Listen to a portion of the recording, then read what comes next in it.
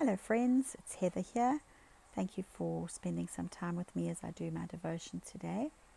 The title of my devotion today is What is our response to the empty tomb?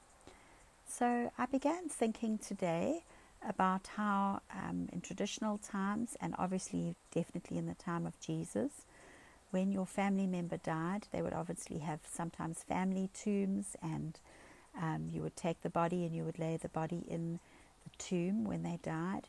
And many years ago, even not so long ago, a lot of people would have a family plot. When you died, you would be buried in the ground, and your family members would then go back to that grave site and visit you sort of regularly after you had passed away.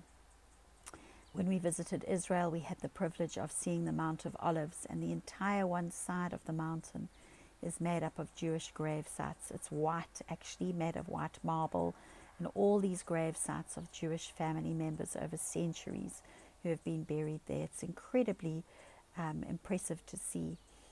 But obviously, more traditionally and more recently, many people are not buried these days. They are cremated, and would rather have requests that their ashes be either taken to the mountains or scattered in the ocean or somewhere that's meaningful to them, perhaps in a rose garden or something that's meaningful to them and their families.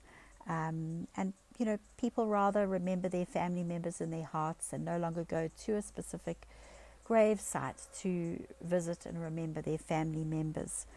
And then we rather take their birthdays or perhaps the anniversary of their death to remember them every year and celebrate how special they were to us.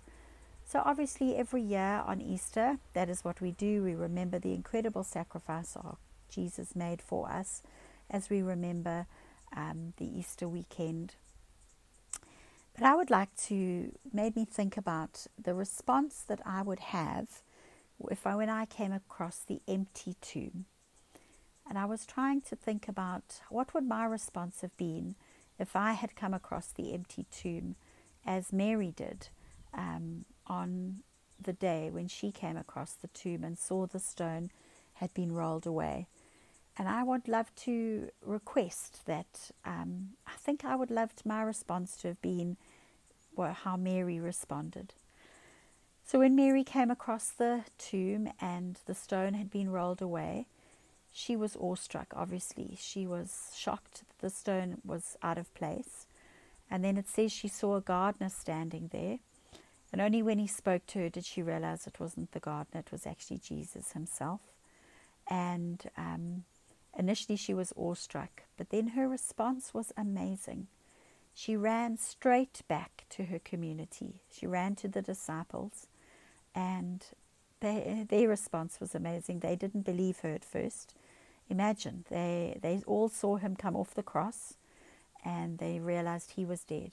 Their lives had come crashing to a halt.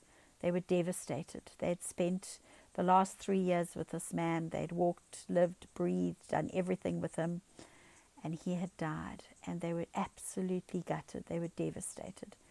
And there was Mary. She was absolutely ecstatic. He had risen. He had literally done what he had said he would do. She was courageous. She was undeterred. She was unafraid. She wasn't even scared to be mocked or ridiculed. I mean, she was telling them something that was literally quite remarkable. She was brave. So my request was to you today, I just thought, Lord, please make me, after this Easter, may I be a little bit braver. May I be a little bit more like Mary. May I be a little bit more courageous, a little bit more undeterred, a little bit braver, that I could go out and realize that, yes, I know that you've risen, but may I live a little bit more with a little bit more courage and faith inside me, so that I could tell people that you have risen, a little bit more courageous in my faith, so that I would be undeterred to tell people that their lives are better because you have risen. So that my response to the empty tomb would be not the same, that this Easter my response would be different, and that I could tell people that you have risen and that their lives are different, and that they have more purpose in their lives because the tomb is empty. I hope you have an amazing day. Bye.